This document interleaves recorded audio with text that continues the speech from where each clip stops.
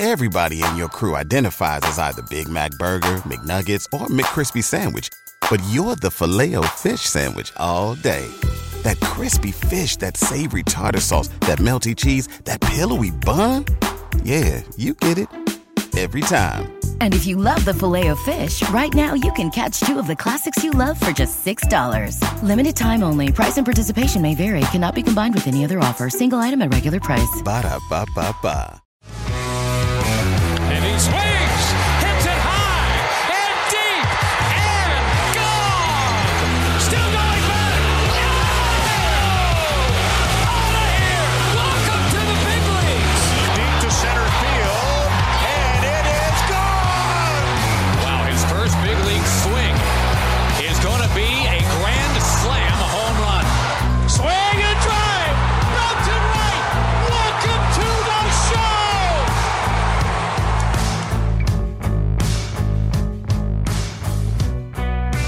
Monday, April 18th, it's the Call Up, your go-to prospect podcast. I'm Arm Layton, and Jack McMullen is joining me. Jack, you had one of the coldest minor league games of all time, I think, the other day. You got to experience that, and now it's a little bit warmer. Yeah, you know what the best part is? You can shut the windows when you're calling a game. So it was no problem at all. I was actually in Indy calling a game in St. Paul. St. Paul with wind chill was 19 degrees on Friday night. I saw a lot of guys take some bad swings because they probably didn't want to be out there. But you know what? C'est la vie. Welcome to minor league baseball and welcome to St. Paul, Minnesota in the month of April. Yeah, I took a look at some of the video of that game. It looked miserable, by the way. I talk about still to this day where we played that club baseball series at Penn State, you and I for Syracuse. And I had not played in a while at that point. It was snowing. I've never played in weather being a Florida guy below 60 degrees. My labrum was partially torn. I went to make a throw in it and that tore the rest of it. So I can understand why players are a little bit guarded, two uncomfortable there, but the swings that Oneil Cruz was taking, they were not very inspired from what I saw, but he still had two hits, which is crazy. Dude, he was putting it was literally just throwing hands at the baseball. There was no hip movement. There was no torque. Nothing was coming from Oneil Cruz. He literally just threw his hands at two baseballs and he flicked two over the third baseman's head. He didn't swing until he had to. It was 3-2 count. Shit. Okay, I'm gonna throw my hands at one ball. Yeah, I think it was a pretty miserable week for everybody on the field, but you know what? They're back. They're taking on the Guardians AAA affiliate, and it's going to be good. It's going to be a good week in Indy, and the weather should be a little bit better. So hopefully we see some better swings and some balls leave the ballpark. Well, it's going to be a good week for Just Baseball as well. We talked about how the Just Baseball Top 100 prospect list would be live on Monday. Almost there. It'll be live tomorrow, Tuesday. We have some developmental things that I'm really excited about with the list, including being able to click the player's name on the table at the top and it'll drop you down to the player's write-up. Little things like that I think will make a big difference. Going to take an extra day for our web developers and also for me to finalize a couple write-ups. But we wanted to stay on the theme of Top 100 because we did promise Top 100 conversation today. And I figured we might as well talk about the notable omissions or the just missed folks, because I know people really like to know kind of what went into it, why some of these guys might have just missed. And also this will clue you into a little bit of what the list could look like because these guys are not on it. And it was tough with some of them. Some of them I was really planning on having them in the top 100 until you had 100 players that were better. And then you're like, okay, I guess they're not top 100. But it wasn't like it's a lot of these dudes, you look at them, you're like, oh, he's not a top 100 guy. They're right there. But then all of a sudden you're at the end of the top 100. You've done all your write-ups and you're like, there's 100 players ahead of this guy. And that was the case for several of these players.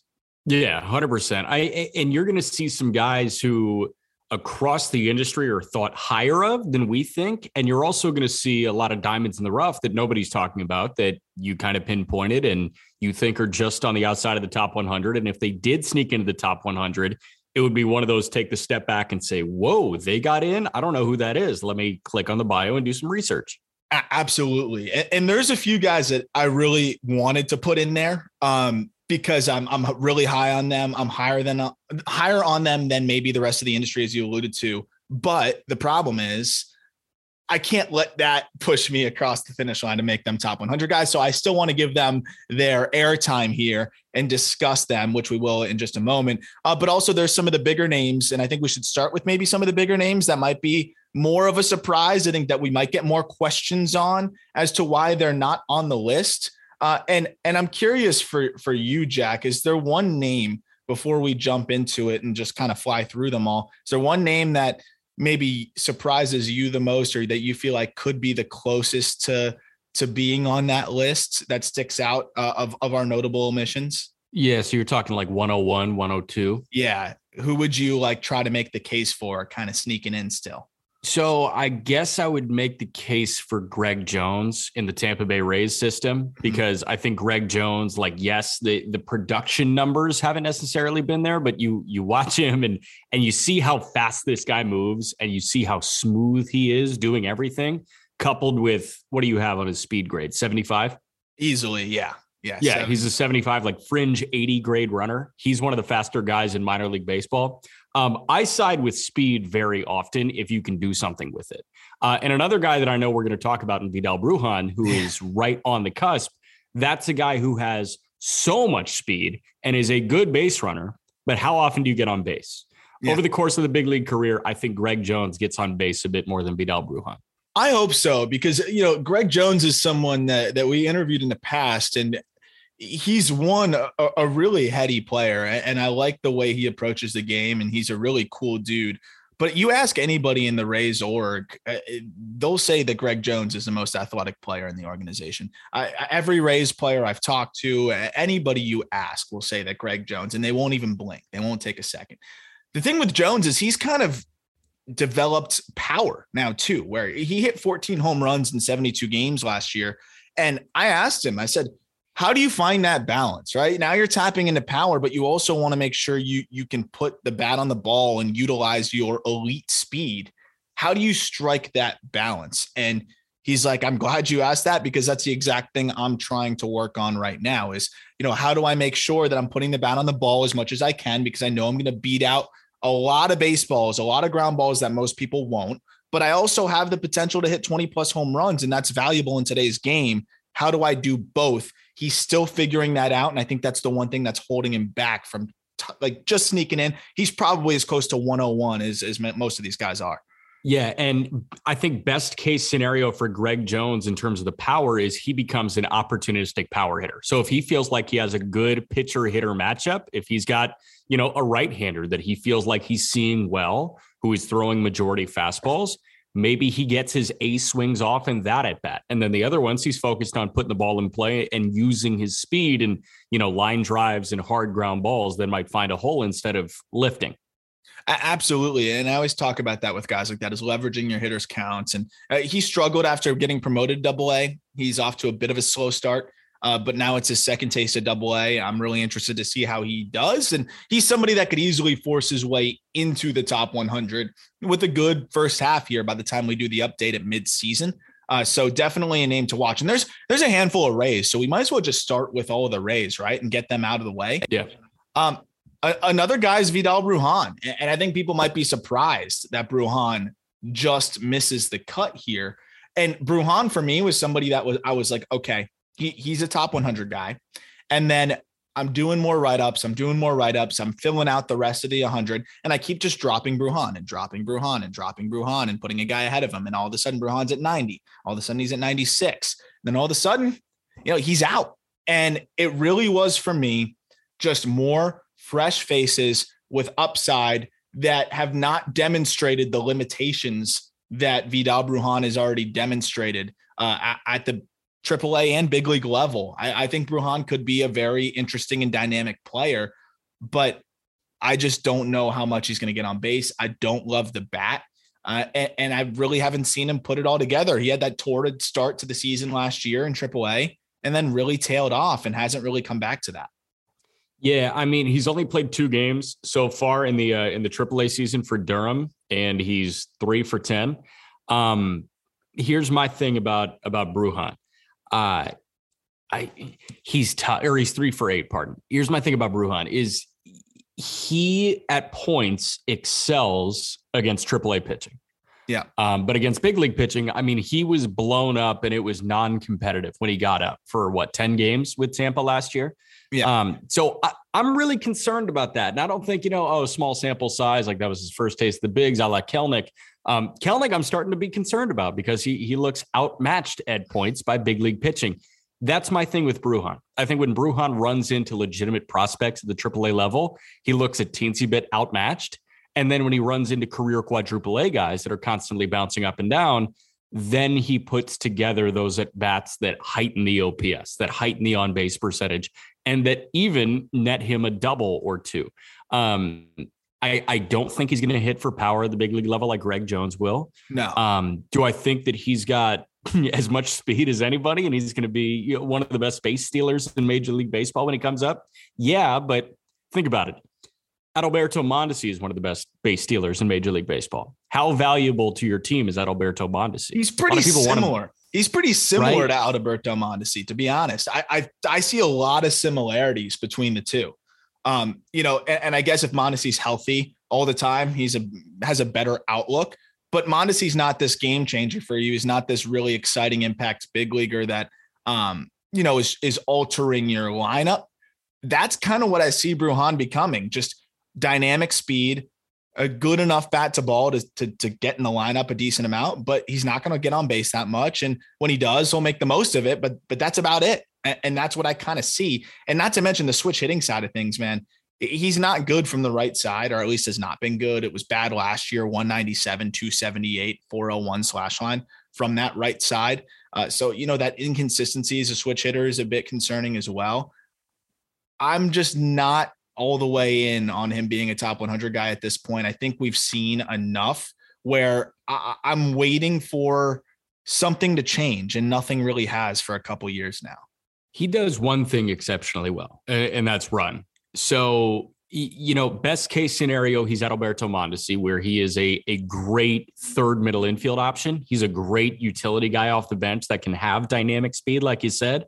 I think if he reaches his median, he turns into somebody like Eddie Adrianza, who has logged 10 years of Major League Baseball from being a utility guy and bouncing around and doing just enough to stick on a Major League roster. And with the median being Adrianza, that's not a top 100 guy right now. No, it just isn't. And I mean, the power was never there. Last thing I'll say on him is until he got to AAA with the big league baseballs in Durham, and that's where he ran into 12 home runs. That's going to be the problem as well. It's just not enough impact to justify the lack of ability to get on base. And then the speed is compromised by the lack of ability to get on base. And you pair all that together, extremely frustrating. But he can play second, he can play short. He could probably play third if you needed him to. He can play center field. And he can be a very valuable utility man, even if he can hit at a 40 grade clip. I think that would be enough to make him a legitimate big leaguer for a while. But yeah, you're hoping he can put it together a little bit more than that. Another guy that has the bat to ball, I think if you could combine these guys as prospects, it'd probably be a little bit more exciting. Xavier Edwards just misses as well. And Edwards, for me, at least is leaning into the kind of player that he is, which I do like to see. Like, he's focusing on his strengths and excelling at his strengths, but he has not even a semblance of power. It's just not. The problem is, what does Xavier Edwards do to be an impact big leaguer? He has to hit 330. Yeah. We just talked about it before we started recording. He's Nicky Lopez, right? He's speaking to other Royals guys that are out of position. Xavier Edwards in 249 career minor league games has hit one home run. Correct. So, and he's never going to hit home runs. I mean, it's just not going to happen. He's leaning into who he is, though, which is bat to ball, switch hitter, another great speed guy. And he hit 302 last year. The 377 on base at AA is incredibly encouraging. But a 368 slug, 113 WRC plus. And the other side of things is he's not a very efficient base stealer. 19 stolen bases on 30 attempts. So for a guy that's an elite runner, not a great base stealer at this point. I was really encouraged by the walks, the ability to get on base, but I just don't know if I can justify in today's game, right? We're talking about today's game. Vidal Brujan's biggest strength is stolen bases, something that is less relevant in today's game. We're ranking top prospects for Major League Baseball moving forward. How do they translate in their value to the big league level in today's world?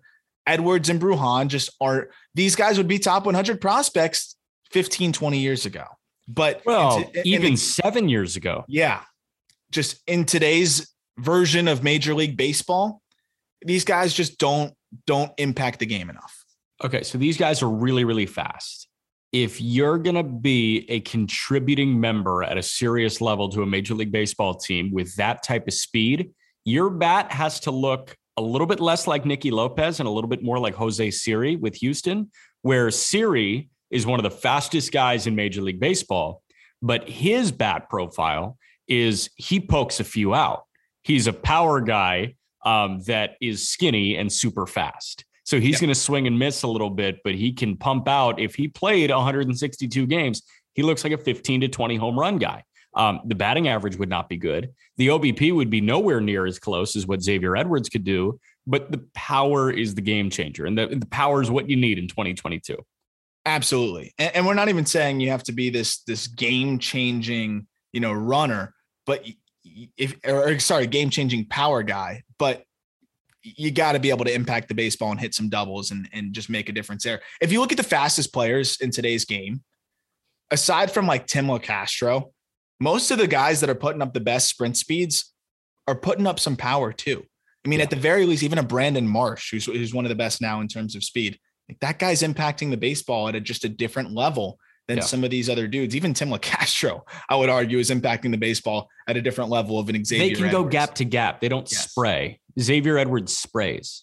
Exactly. But you know what? That's what he leans into. That's his strength. And he's going to be a good utility guy for a while, which I think is ultimately what his goal is, I think, or at least what the Rays' goal is for them or for him. But ultimately, I just don't see how he can impact the game enough.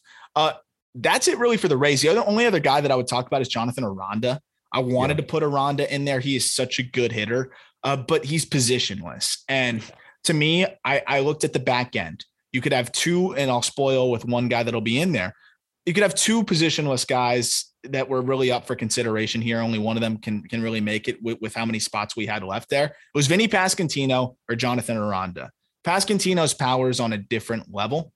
And that's really what put him over the top over Aranda. Aranda has been spectacular offensively, but without a position, it's really hard to justify him being in there ahead of some of the shortstops, young outfielders, young pitchers that we had in the back end of the top 100. Vinny can come up and hit 260 with 25 homers. Over 162? I think he could. Yeah.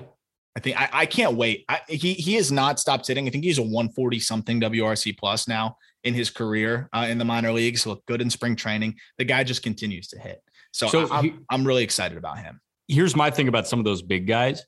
Some of them look like, they're swinging for the heavens and they come up with absolutely nothing. Like when Daniel Vogelbach is not right, it's brutal to watch. But Vinny swings a very similar bat. I think he's got a very similar profile to Jesus Aguilar, where Aguilar he's going to make a lot of contact. He's going to make a lot of hard contact. And while he will give you literally zero defensively, Aguilar is somebody that you can lean on as a run producer. And that's what Vinny Pasquantino is going to be for a decade. And I think that overall value is greater than Aranda. Totally. And the thing with Pasquantino is he's putting up better exit velos already than somebody like a Jesus Aguilar. So you combine that in there with that, and you got to just lean into him being a top 100 guy. And the approach is strong. I really marvel at the way he approaches the game and his at-bats and the way he commands at-bats. I'm a huge Vinny Pasquantino fan. Aranda's very similar, but just not quite enough impact compared to Pasquantino when we talk about just the raw power and the game power. So he's a just missed as well. One name that I think we'll probably catch the most flack for, but I personally think, and respectfully, because I know I hear great things about him in terms of his makeup, and I think he could still figure it out. But Quinn Priester is a just miss, and I think Pirates fans are not going to be thrilled with Quinn Priester not quite making the cut. To me, I feel like I have to imagine too much to see what Quinn Priester could be at the big league level if it works out. I feel like I'm trying to dream too hard on Quinn Priester because the stuff just isn't that great. So with the top 100 pitching prospect, what's the strikeout per 9 rate that you want to see? 10 or above? You generally hope so. And if it's not, then you want pinpoint command. So Quinn Priester is at 9.3 strikeouts per 9 over his major league career. He was at 9 flat last year at high A. That's not where you want it. So if you're not there, then again, you have to have pinpoint command. If you're striking out 9 guys per 9 innings with Quinn Priester's type of pitch mix, what do you want the walks per 9 to be at? 1.5? Yeah, it's got to be in percentages, 6-7%. He was at 3.5, so he was up near 10%. Yeah. See, for me, I'm imagining too hard. What is the scenario here? The stuff ticks up and he gets more strikeouts, or his command develops and now he's maybe having a little bit more of the swing and miss for that regard, and also keeping the ball in the yard and getting more outs and ground balls or whatever. He's supposed to be a guy that has a mid-90s fastball and what is a devastating curveball, but the curveball doesn't quite play the way that I think people really make it out to play. And also the fastball is just extremely flat. I like how you're saying it too. Like it's hard to imagine, because with a top 100 pitching prospect, those should be the guys that make you sit back and say, whoa, this is happening. Yes. You shouldn't have to dream on the stuff, because usually the top 100 pitching prospects, when they're 17 years old and they come over to full season ball for the first time, you watch them and it's like, oh my God, that fastball is electric and that slider is moving like crazy. This is pretty fun. And I'm excited to see him start to dial it in. Priester, the question is, will the stuff tick up? And I did not feel good about what I saw from him in spring training in terms of the command, in terms of the stuff. The fastball looked flat. The breaking ball, look, that pitch can be really good, but you can't just ride a devastating curveball all the way. It's hard to locate that first strike. The changeup is pretty non-existent, and he doesn't really have much else. So I'm not huge on him. He just misses, but he's a hard worker. He's still 21. He has a good frame. There's a chance he could put it together and take things up to the next level. And then all of a sudden, now Quinn Priester has a different outlook. But right now, I just don't see it at this moment. Another shortstop, to get back to the infield, that again, industry guy, I see him up there for a lot of different rankings. Geraldo Perdomo, shortstop for the Diamondbacks.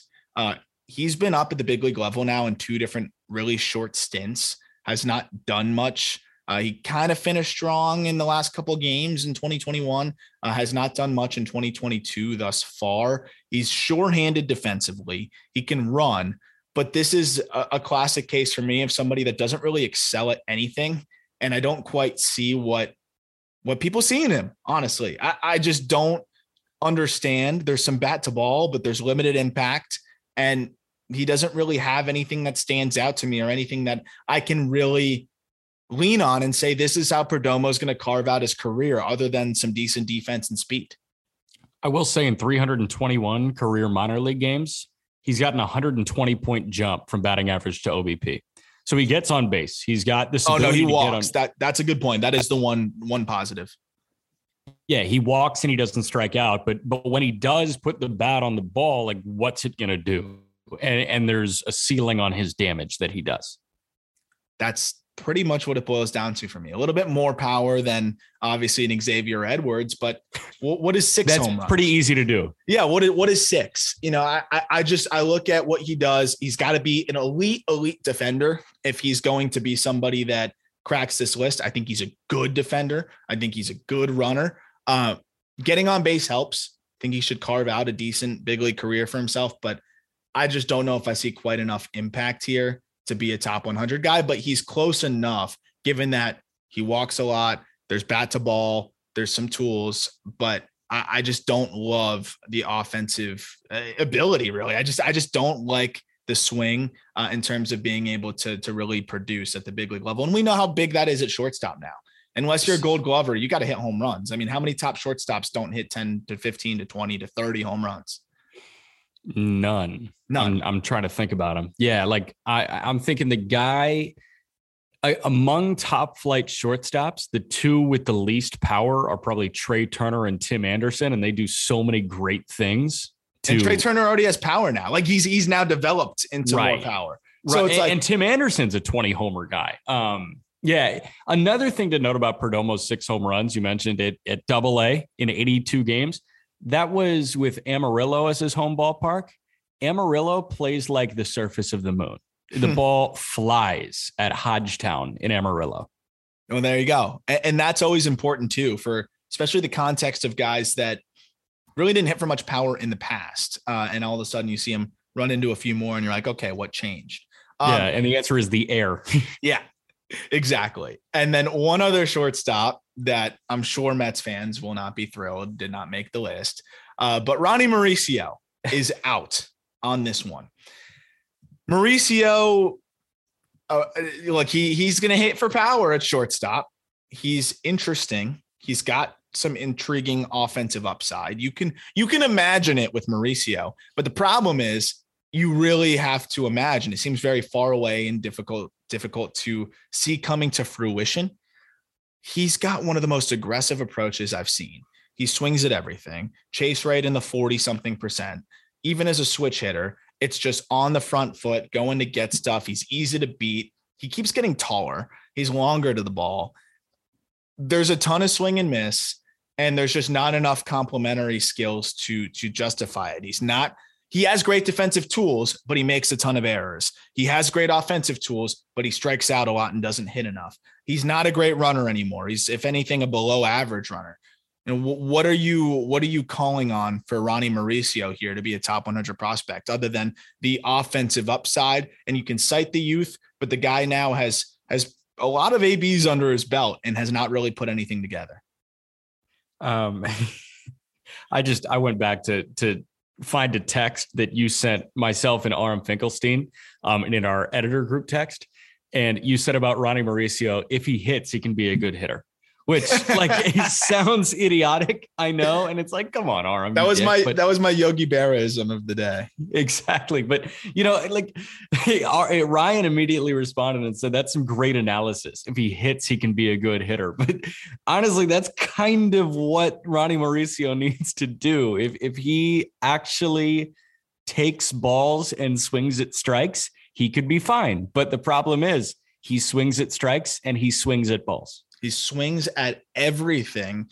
There's a lot of moving parts to his swing. He tried to tame things down a bit in the second half, but even then it was like you could see it almost affecting now his just ability to even attack at all. It was almost like overthinking his own ABs.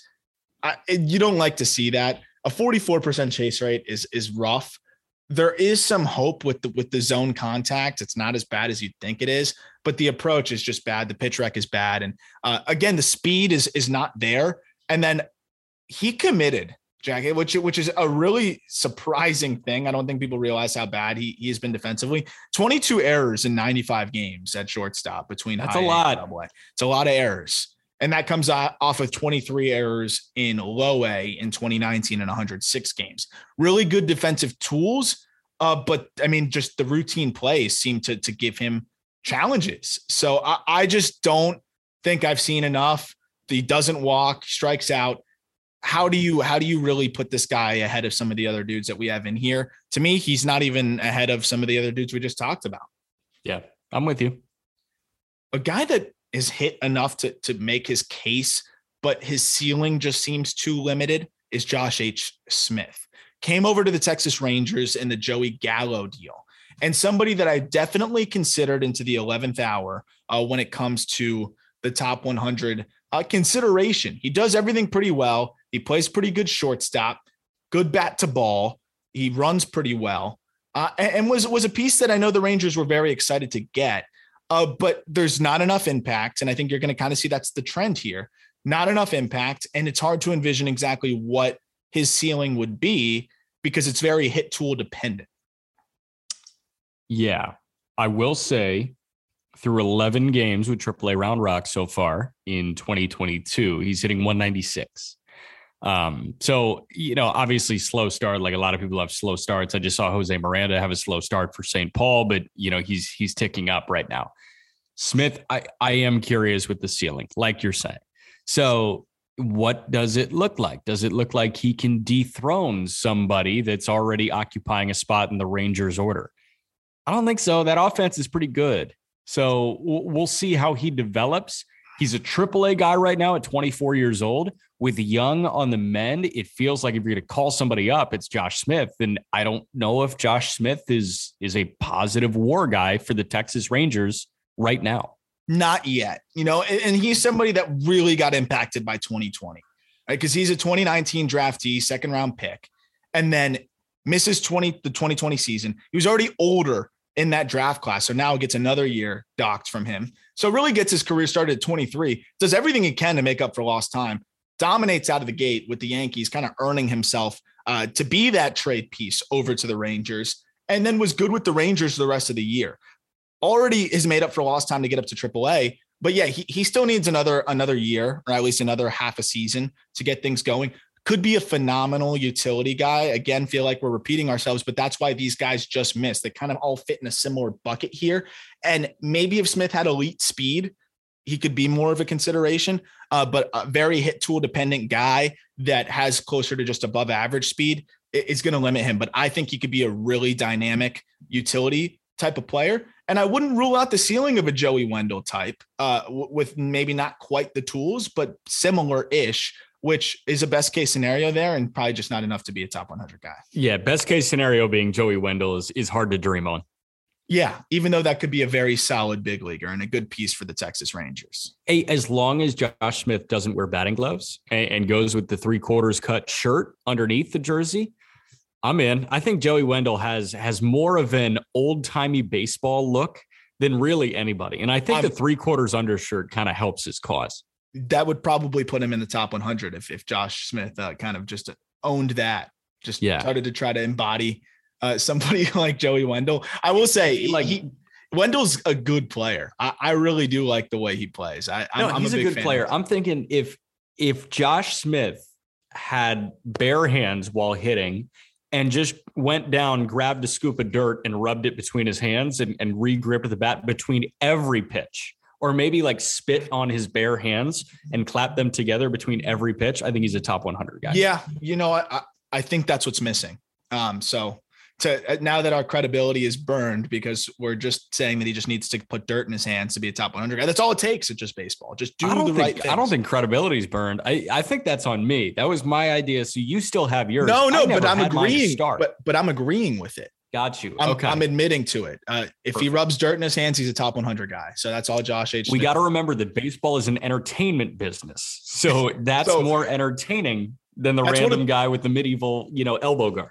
That's one of the grades on our scale too, is entertainment value. And he's just not there yet. But someone that is there entertainment wise and literally actually might be just missed because of the entertainment thing. So I'm not helping our case whatsoever, is Jackenzie Noel. Yeah. Jackenzie Noel is probably one of the most entertaining dudes out there when you watch him hit. I always mention how he walks out to 50 Cent, like has the big chains too. And it's just this big dude. So it just kind of fits. Like, it's just really cool. He's a brute force hitter.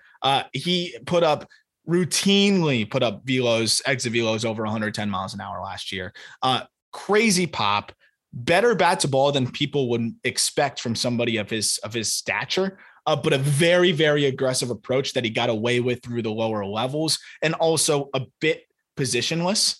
I think he can get away with the outfield or third base in the meantime, but it's just not one of those things where you're saying, oh, okay, yeah, he's definitely a third baseman. So the position question mark kind of hurts a little bit too. But he was spectacular last year, 19 home runs in like 54 games.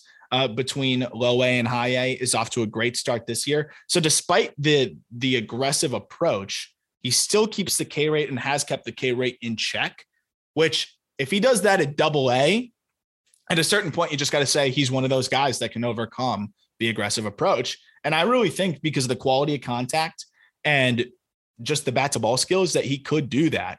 But he just hasn't shown enough for us to be like, okay, we're going to overlook some of the limitations. Another reason that I absolutely love that a lot of these organizations just roll with the initial measurements at time of signing. Jhonkensy Noel is listed at 6'1", 180 pounds. There's no shot. He's not 6'1", 180 pounds. He's probably 6'3", 6'4", and pushing 240. Yeah. When I saw that listing, I was like, there's no way. He's a They monster. take it when they sign him when they're 16 years old, and then they stop doing it. He's a mammoth person. Huge. He hit 113 mile per hour home runs on back-to-back at-bats. That's just all I got. Like, I don't know how many people have done that in the minor leagues recently, but or in the bigs. 113 home runs back-to-back. You just don't see that often. He is super special with the bat, but just not enough track record. If you're going to be a positionless or defensively limited guy with an aggressive approach, I need like 3 seasons of Like Vinny Pasquantino's had now almost 3 seasons of just mashing, or at least 2 really large bodies of work of mashing. I need to see Noel do it for at least half of the season. And I think he's starting to get into that consideration because of the raw pop. He's off to a good start through 6 games. He's got a 992 OPS. He's 6 for 18 with 2 doubles and a bomb. Second guy that we've mentioned in the Just Missed, along with Vidal Brujan from San Pedro de Macorís in the DR. That, aside from Santo Domingo, is the hotbed. Like, that's where Fernando Tatis Jr. is from. A lot of big leaguers, San Pedro de Macorís in the Dominican Republic. I like that. All right. I've probably been there. I used to travel all over the DR and give out, baseball equipment. And that was like one of my favorite, that was my charitable venture through like high school that I loved doing. And I went from park to park, and you could see just the one interesting thing is just how different each little pocket of the Dominican Republic is, like different play styles, different almost attitudes to the game. And you could see how when people are always distinguishing the different areas, you're like, oh, but it's all the Dominican Republic. No, it's not. It's almost like saying certain parts of America are all the same. I know it's a way smaller area, a way smaller country, but the DR has a lot of different pockets that produces different types of players. And it's really cool, honestly, the more you learn about it and the more you learn about the different areas, but just so much talent that comes out of there. The big leaguers per capita there is just outrageous. It's absolutely outrageous. It's ridiculous. I'm looking at the list of guys from San Pedro de Macorís. I see Johnny Cueto. I see Robinson Cano, Sammy Sosa, Jose Valverde, Fernando Tatis, Sr. and Jr., Alfonso Soriano. I see Reynaldo Lopez, Vidal Brujan, Fernando Tatis Jr. It can keep on going. Domingo Germán, Raimel Tapia, Miguel Sano, Jorge Polanco. It's ridiculous. That was the number of guys. Learning that area, going out there was one of the most humbling and cool things I've ever done. I would love to get back there. And now that we know where a lot of these different players came from, like, oh, this is where these players came from. This is where these players came from. And it is amazing what they have going on over there with the amount of talent they can pump out.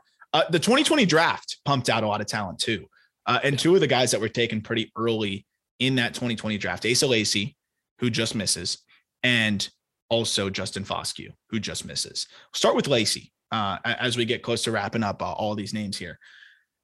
He is supremely talented. He was a top 5 pick for good reason. He's got a ridiculous amount of talent and a few different ways that he can attack you. But the problem is the command just wasn't there for Asa Lacy last year at all, really at all. He walked 7 batters per 9 innings in his 52 innings in high A. When you're seeing some of his fellow peers in that draft class starting in double A and succeeding, where he's starting in high A and struggling, not great. It has not looked great through the first couple starts for him. It's looked better from what I watched back, but just not enough for me to justify him being in the top 100. He went to the fastball 70% of the time and still walked guys at a ridiculous clip. Just the command's too far off right now. Yeah, my only thought on Asa Lacy is he can't throw strikes. I think the pitches are good. I think the pitches are electric, but he can't throw them for strikes. No, and when you're throwing a fastball 70% of the time, it doesn't really matter how good your secondary stuff is, right? I mean, if it's not in the strike zone, it doesn't matter. And that's the issue for Lacy. Could put it together and explode and be on every top 100 list by midseason. But for now, there's just too much bullpen risk. And there's just too much inconsistency on the bump. With Justin Foscue, outrageously good start to his career last year in terms of just being able to jump out of the gate and demolish high A pitching. 14 home runs in 33 games had people pretty shocked at what Foskey was doing, because he was one of those picks at 14th overall. People were like, 14th overall for a second baseman. What are the Texas Rangers doing? Well, gets the call up to AA, was okay, not great. Power took a big hit. Injured to start the season, I believe. But for me, it's just not enough consistency. He's 23 and he's a second baseman. It's very dependent on the offensive production. And when I look at the Nick Gonzalez's, the Nick Yorks, those types of guys that are second baseman on the top 100 list, Foskey's just nowhere near there. Nowhere near. And you mentioned the production being there, like the counting numbers are good. But a lot of the stuff that I know that you look a little bit deeper into than I look into, because I'm a dinosaur, is, trending in the way that like raises a couple of concerns about Foskey. And with a lot of these top 100 guys, it's really hard to raise concerns about them. There are some guys like Jason Dominguez where, you can have concerns raised because, obviously he had them, but you saw a tangible adjustment made. With Foskey, like there are too many concerns to have a number attached to his name right now. Am I wrong? Yeah. And then just not enough to love, right? Like I like the pop for a second baseman, but he's a second baseman who's dependent on pop with swing and miss, right? He struck out 27% of the time. Yeah. Like legit. So it's just not enough for a 23-year-old. But I will say he's done nothing to hurt his stock since being drafted. No one was putting him in top 100 lists when he was first drafted. And I think if anything, he's maybe helped his case a little bit by showing that he has more power in the tank than people thought, but just still not enough there. Real quickly on the last couple guys before we talk about which we would still invest in, which I think is a really interesting topic of conversation. Joey Bart is off to a pretty good start to his 2022. He just misses this year because I just think there's too much swing and miss. I don't really believe in the bat, and the glove is not, elite. It's fine. It's good. It's not elite, but just a really wonky approach, a long swing, very pull happy. Don't believe in the pitch rack, but he has 2 home runs to start the year. Okay, cool. I like your concerns with Bart or velo. Your concerns with Bart are handling high pitches and velo. That's the biggest thing. If you're hitting 111 or whatever against 93 and up, I don't see how you succeed at the big league level other than cheating. You'll cheat, you'll catch a few, but then you're going to catch breaking balls in the front leg and look like an idiot when you're cheating for 95 up. Bart's caught 2 homers, but he's also striking out 50% of the time through, his first 26 plate appearances. So it's just not enough. You're praying for a Mike Zunino outcome, but he's not as good defensively as Mike Zunino. So like, what are you actually praying for? You're still praying for Zunino, I guess, because like what Zunino supplies defensively, you're hoping Bart compensates for with more homers. I guess. But even then, like, I don't think it's fair to dream on 40 homers from Joey Bart. No, not at all. It's just not going to happen. So I'm not huge on Bart. And I think the future of the Giants catching situation is probably Pat Bailey, who's also somewhat of a just miss guy, just not enough track record hitting there and need to see a little bit more improvement defensively. Gavin Williams, last guy I wanted to mention, maybe as close as any pitcher on this list. I really like him. I'm almost positive he will be on here by midseason. Just not enough track record in college. Exploded his junior season. Was a reliever prior to that at East Carolina. Was great the junior season. I've liked what I've seen so far. Fastball velo is easy, triple digits or easy upper 90s. The secondary stuff is nasty, but we need a little bit more than one college season and a few little flashes in the minor league so far to put him over some of these guys that are in consideration in the back end of the top 100. Yeah, I'm with you. But I mean, Gavin Williams, we know, is electric at East Carolina. If the electricity keeps on coming, then he's going to climb into the top 100. He might keep on climbing up. And he feels like a guy that the Guardians are just going to plug and play. He feels like he's going to have an easier acclimatization process than Cal Quantrill. And Quantrill was kind of the same way. He was a high floor college arm taken that struggled a little bit with the Padres, was acquired via trade. It took him a sec to get acclimated, but once he did, Quantrill has become a good MLB starter. I think that's what Gavin Williams is going to do with a speedier process. and nasty stuff though. Like he could be I think he could be a frontline guy if he puts it all together. You think he can? I think he's a mid-rotation guy. The velos, I think that's the most likely outcome, but the stuff is crazy. It's command. The stuff is crazy. We'll see. I think we agree to disagree there. I think his ceiling is a really good high stuff 3.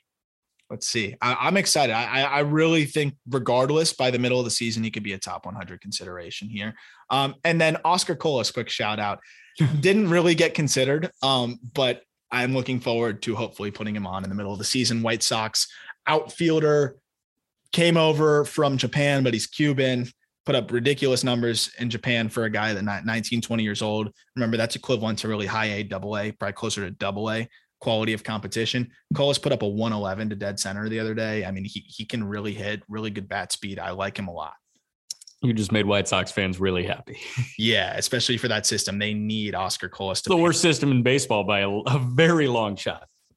So the last segment here, as we go through most of these players, they almost all have Bowman Chrome autos. And so, for our Collector's Digest segment with eBay, I would love to know who you would invest in out of these guys, assuming their prices are all the same, because they're all relatively similar. Josh H. Smith is surprisingly expensive. I think just being a Yankees prospect and then also, being part of a big trade probably just gravitated more collectors towards him. Foscue is a little bit more up there than other guys. Noel is going to be in the new checklist that comes out in about a week or so. Yeah. Who out of this group would you still be buying out of the names that we went over?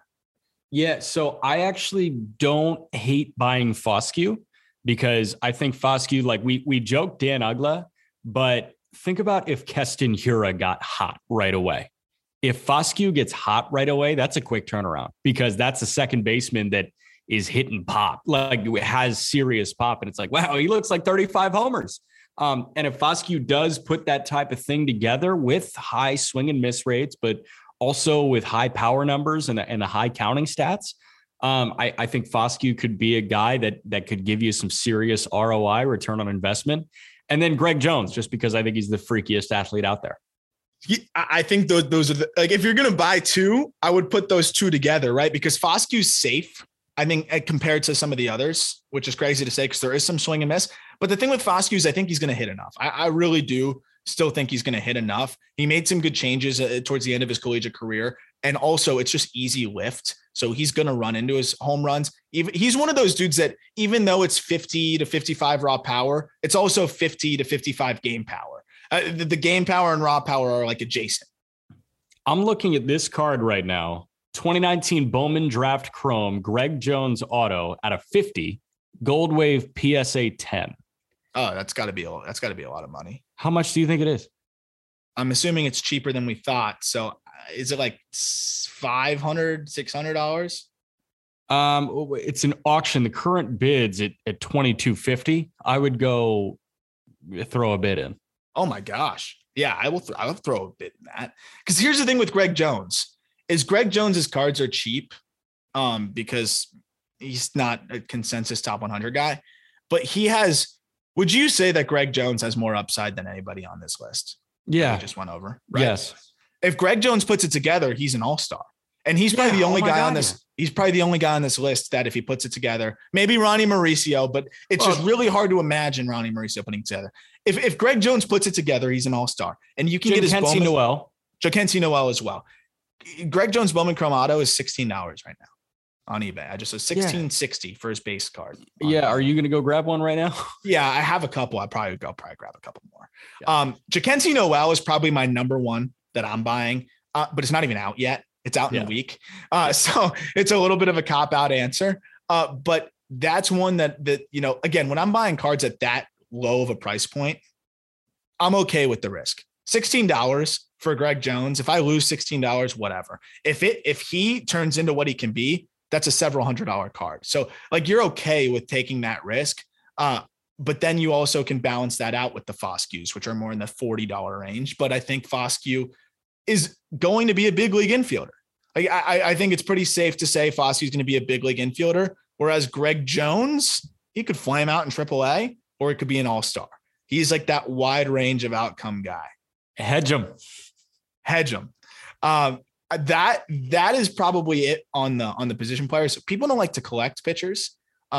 I would not touch Asa Lacy with a 10-foot pole. What do you think Asa Lacy's cards are going for? Because I was buying a bunch of 2020 draft. And so when I was buying those boxes, naturally I pulled a bunch of Lacy base cards and I put them all aside because I was like, oh, number 4 pick in the draft. Let's see how he does. There's nothing I can really do with him now, I don't think, because I don't think anybody really wants Asa Lacy. Yeah. So I'm not going to guess Lacy's value right now, but I do have Gavin Williams's value up. I'm looking at a first rookie card auto Bowman Chrome for Gavin Williams, and they're hanging around $15 to $30. Wow. Is Lacy 60? 40. Okay. I'd rather have Gavin Williams. Yeah, I think so. I know we just had our disagreement there in terms of what his ceiling could be. But with the way the Guardians develop arms and a guy that throws 100, and a lot better than how the Royals develop arms. Yes, and has the secondary stuff that he is already flashed. I would throw a couple bucks on him. But yeah, I think the go-to purchases, what I am buying out of the just missed guys, because I always load up on some super cheap guys just to sprinkle in there. And I always talk about on the Fridays, who the big names are that I'm buying. But I will 150% be buying Jackenzie Noel, just so you know. I will be buying a bajillion of those. And if I can get a super rare Greg Jones card, I absolutely will too. But Jackenzie Noel, I will be hunting in the 2022 Bowman baseball release in the next 10 days. And I'll be buying boxes on eBay as well. We should just buy the boxes. Forget specific cards. I like every prospect. Curtis Mead's in there. A bunch of other guys are in there. Like, I'm going to be buying the boxes. George Valera. So we'll talk about those guys when we get into the top 100, which will be live on Tuesday with every single write-up on every single guy. I mean, you've been editing, Jack, all of these write-ups. It's got to be like 40,000 words. Yeah, no, my brain is mashed potatoes. I bet yours is mashed potatoes right now, but it's going to be so fulfilling when we get that thing out. If it goes live at 8 a.m., I might be cracking a beer at 8:04. I'm excited. And so the way we're going to be breaking it down to wrap up here is once the list is out, Jack and I are going to go through from 100 all the way down to 1 and break it up over several episodes and explain kind of why we had those guys where we have them. And just discuss the write-ups and discuss who they are as players as we fly through from 100 all the way down to 1. And maybe we'll even field a few questions because I'm sure we'll get a lot of questions when that comes out. And I'll pull a couple questions that I have on each player and answer those as well. But I'm really excited to do that. No questions. Nobody's allowed to have an opinion on the top 100 aside from us two and Ryan Finkelstein. And any genuine question I'll be offended by. I'll take that as I would say slighting of my perspective. Yes. That's how you have to do it, right? So I think if anybody questions your work, you have the right to tell them that they just made you feel like less of a professional. That's how it goes sometimes, right? We just so honestly, very much looking forward to any questions you have. Yes. If you really have a disagreement, I personally will not be upset. I promise. And we can talk about it and I can try and answer anything on the podcast when we start breaking down the list, which will be very, very soon. And it should be live on Tuesday. So looking forward to all of you checking that out. We'll also have an article breaking down some of the just misses as well after that list comes out. Jack, what do you got this week in terms of what you're calling? When are you calling games? When should people tune in to the Indianapolis Indians? I got Indy hosting the Columbus Clippers, the Guardians AAA affiliate, and that roster is absolutely loaded right now. We talk about the Akron the Akron Rubber Ducks. Oh, you did what I did. You did what I did there too. I did the Akron Double Days thing too. Yeah, yes, you did do the Akron Double Days. No, I worked for the Auburn Double Days, but the Akron Rubber Ducks have one of the most loaded rosters in all of minor league baseball. But as I pull up the Columbus Clippers schedule or roster, they have a very solid collection of guys that I'll be seeing this week. Peyton Battenfield, I'll be seeing. Ooh, I like Battenfield. I'll be seeing Tanner Tully, Gabriel Arias, Tyler Freeman, Nolan Jones, Richie Palacios, Will Benson, This will be a very interesting week. So we'll see how that goes. I've got Tuesday, Wednesday, and Thursday with the great Howard Kellman, and then Andrew Kappas has Friday, Saturday, Sunday. Hell yeah. Looking forward to tuning in. And Nolan Jones also a just misser as well. But intriguing prospect nonetheless, and looking forward to getting your report on him after you see him this week. Speaking of this week, it will be a very action-packed one on the prospect side, so stay tuned. Stay up to date on Twitter as well, at RMLayton8, at Jack McMullen 11. Do you have the 11 in there, or is it just Jack_McMullen? No, I've got the 11 in there. Got the 11 in there, big 11 guy, or at _call-up pod. Thank you as always for listening. I look forward to talking prospects with you on Wednesday.